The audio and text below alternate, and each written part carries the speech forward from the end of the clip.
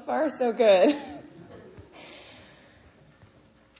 Holy Spirit, please illuminate the words of Scripture for us today, that we might hear what it is that you would have us hear. Amen. Our gospel reading today is from the Gospel according to Matthew, chapter 17, verses 1 through 9. And after 6 days, Jesus took with him Peter and James and John, his brother, and led them up a high mountain by themselves. And he was transfigured before them. His face shone like the sun, and his clothes became white as light. And behold, there appeared to them Moses and Elijah talking with him. And Peter said to Jesus, "Lord, it is good that we are here. If you wish, I will make 3 tents here, one for you, and one for Moses, and one for Elijah." He was still speaking when, behold, a bright cloud overshadowed them, and a voice from the cloud said, "This is my beloved Son, with whom I am well pleased. Listen to him." When the disciples heard this, they fell on their faces and were terrified. But Jesus came and touched them, saying, "Rise and have no fear." And when they lifted up their eyes, they saw no one but Jesus only. And as they were coming down the mountain, Jesus commanded them, "Tell no one the vision until the Son of Man is raised from the dead." This is the word of God for the people of God. Thanks be to God. May the words of my mouth and the meditations of each of our hearts be pleasing and acceptable to you, O God, our rock and our Redeemer. True story. I had a panic attack on a mountain last summer on vacation in France. So you're allowed to laugh. It's been long enough. It's funny now. I am not a beach person. Apologies to all of you who are planning that big North Carolina beach vacation for this summer. It's just not my thing. I love the woods and the mountains. The problem with this is that I am super bad with heights. That's part of the reason that chair was so terrifying to me. And there's this internal conflict within me where my sense of adventure and my desire to see that really cool thing at the top of that really high cliff collides with the fact that I don't have a lot of body awareness, and I tend to be easily distracted. And so it's hard to convince my body and my mind that I'm not going to plummet off said cliff while I'm wondering at the site. We were on what was supposed to be a moderate hike to a beautiful lake at the top of an Alp, which sounds perfect. But after 20 years together, I still have not managed to internalize the fact that my husband and I have very different ideas of what an easy or moderate hike is. And that as a former gymnast and rock climber, he has no concept of what a fear of heights is like.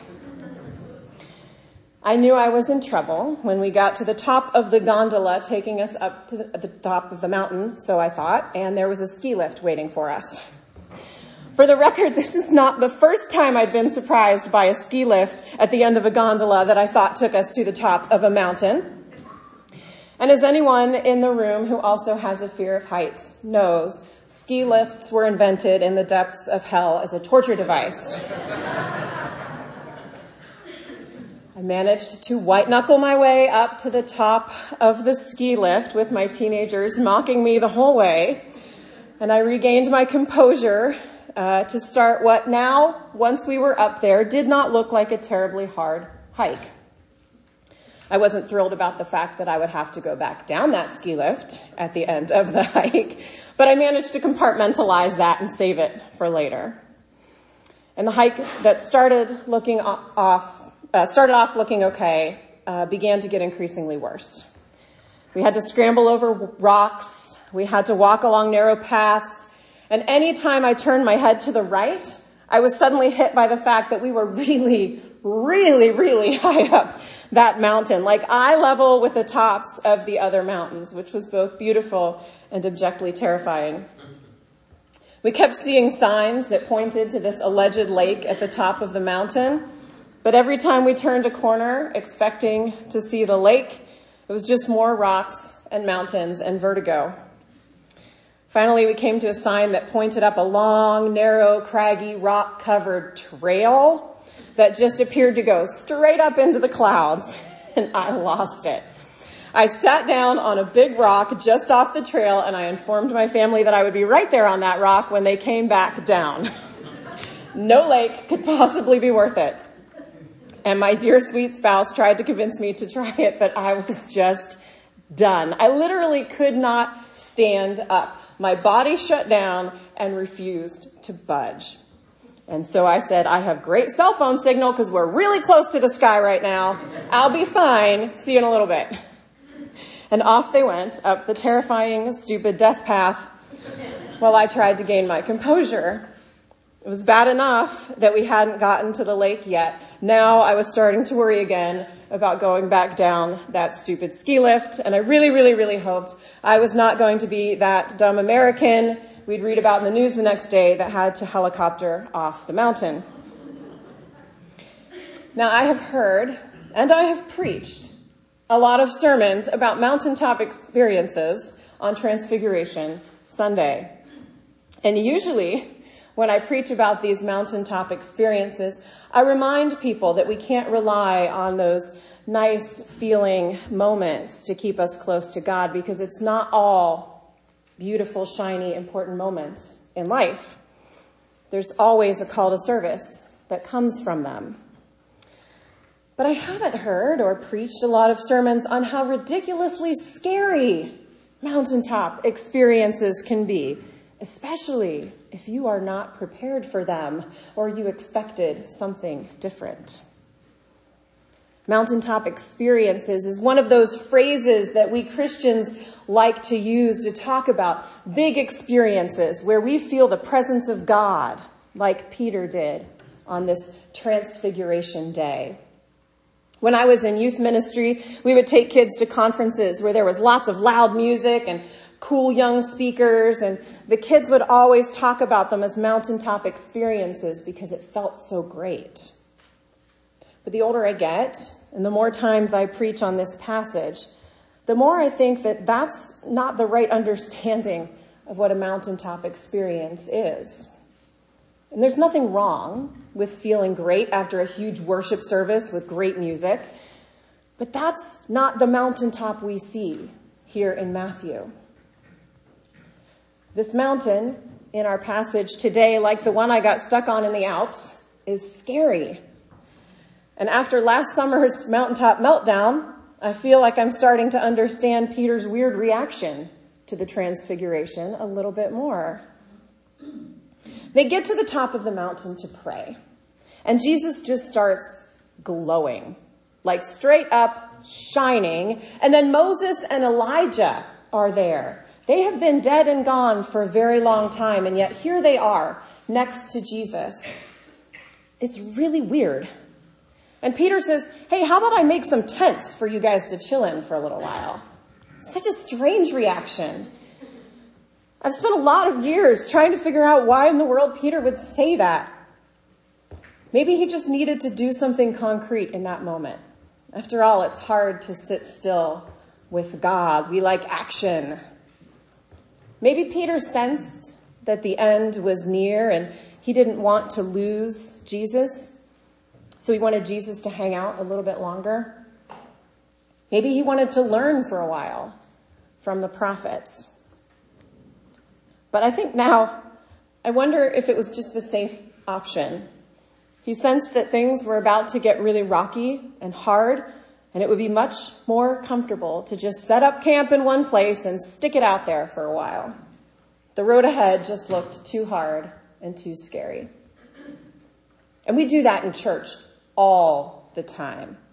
The road ahead gets rocky and hard, so we double down where we're at instead of trying something new. We sit down in the same pew we always sit in and try really hard to look like we're doing something very productive.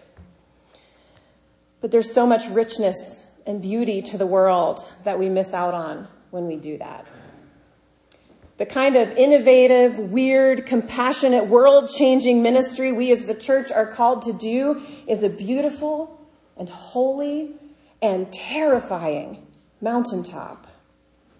Remember, all through the Gospels, we see Jesus ministering to people who everyone else sees and says, ew, why are you hanging out with them? He was not popular with the privileged or important.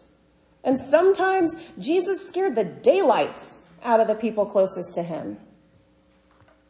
If your mountaintop is all fuzzy, warm feelings and no fear, you might want to consider that you're not on the right mountain, or maybe you've not reached the top yet.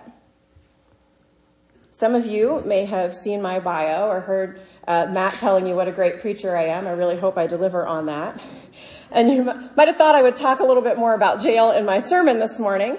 And I will be around after church to talk more about that and answer questions, because people always have a million questions about what it's like to do ministry in the jail. But for now, suffice it to say, I know a little bit about being in scary places and doing ministry. When I started working for the Foundation of Hope, who provides the chaplaincy services at the Allegheny County Jail, it was really hard to say, sure, God, I'll go to jail every day and hang out with people the world hates. But it has been such a beautiful and holy space. I have such deep and incredible conversations with the people we serve there, and I have the joy of working with an amazing staff of pastors and imams and priests and rabbis. And no offense, but I see Jesus at work there more than I have ever seen Jesus at work in any sanctuary. It was already hard to be church in a rapidly changing world a few years back, and then the pandemic hit and things got really rough. And for many churches, attendance is down and it's not going back up again. Giving is low. Programs that closed down in March of 2020 have either not started back up again or they're just kind of back up and running. And it's totally natural in those moments to try to find the mountaintop experience that will bring it all back. For a few decades now, churches have been seeking the mountaintop experiences that will bring things back to the way they were. Maybe if we just find the right pastor, or update the sanctuary in the right ways, or get the right fancy projectors or the right music. And having the right pastor is a very good thing. The space you worship in matters. Music is important, but those are easy. Those are comfortable. It feels like those lead to the whole mountaintop experience, but they don't get us quite to the top of the mountain. They don't really move us forward and out into a hurting and scary world. And that's where we meet Jesus on the mountain. I will say that it is delightful to be preaching somewhere this morning that is so full of life and growth. That is the exception to the norm these days. So embrace that. Y'all are definitely on the way up the mountain for sure. So don't stop when it gets hard. Not if it gets hard, when it gets hard. If we're not engaging in the community in new ways that look weird or scary or ridiculous to others, we're just building tents for Moses and Elijah. If we aren't questioning systems that hurt people, we're just sitting on a rock partway up to the lake. That's why ministry like what Foundation of Hope does for incarcerated and returning citizens is so powerful and so worth sticking around after church to hear more about. What are the difficult spaces in your community that seem important but intimidating to enter into? Go do it. It might not feel great all the time. Probably it won't. Do it anyway. The hands in the air, fancy worship kind of mountaintop experiences make us feel good for a little while. And there's nothing wrong with that. They're a welcomed respite for a weary soul. But they are a waypoint. They're a place to stop and rest before we head up to the real and very scary top of the mountain, where we feed the hungry, clothe the naked, house the homeless, care for the sick, visit the prisoner, welcome the foreigner, and provide for the poor. That is not an easy ask, I know. Jesus never promised us easy. He acknowledged the fear. Things were not about to get any easier from that mountaintop experience in Matthew.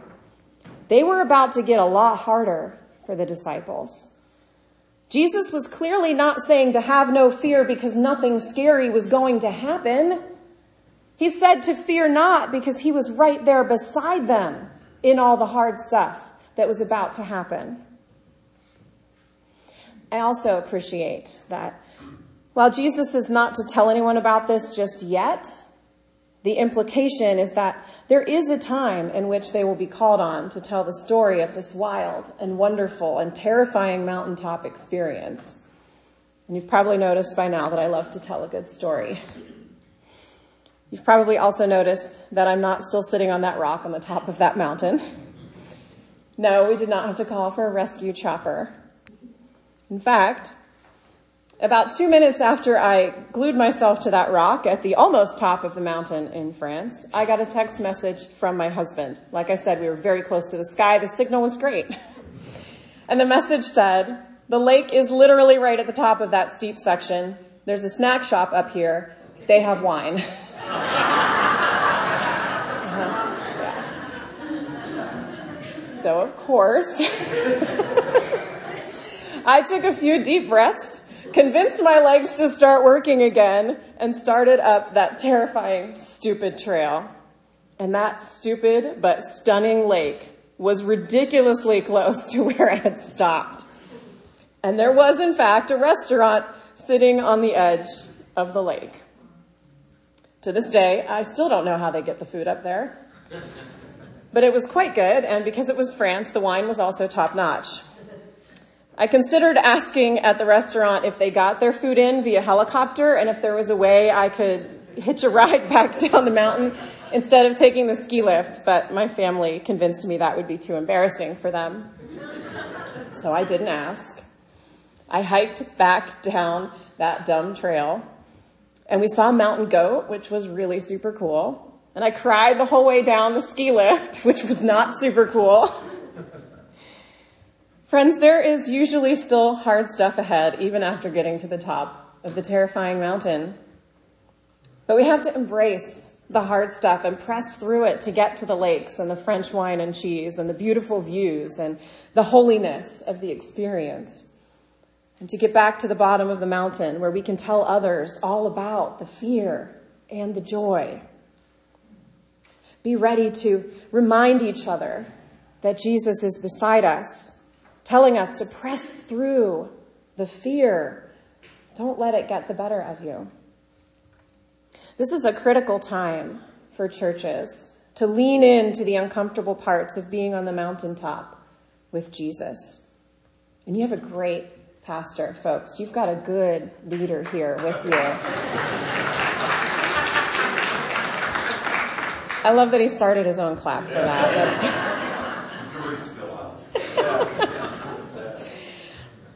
But let me tell you this, friends, and I might get another round of applause from him on this. It's not all on your pastor to do this work. It is time for everyone to start climbing the mountain together. We all occasionally need someone to text us from the top and say, "Hey, there's a snack up ahead. Keep walking." Friends, I have confidence that you are in a good space to start doing that, to start looking at what might be the uncomfortable but holy places for you as a congregation to live out your faith and to tell the story of the fear and the joy. Amen.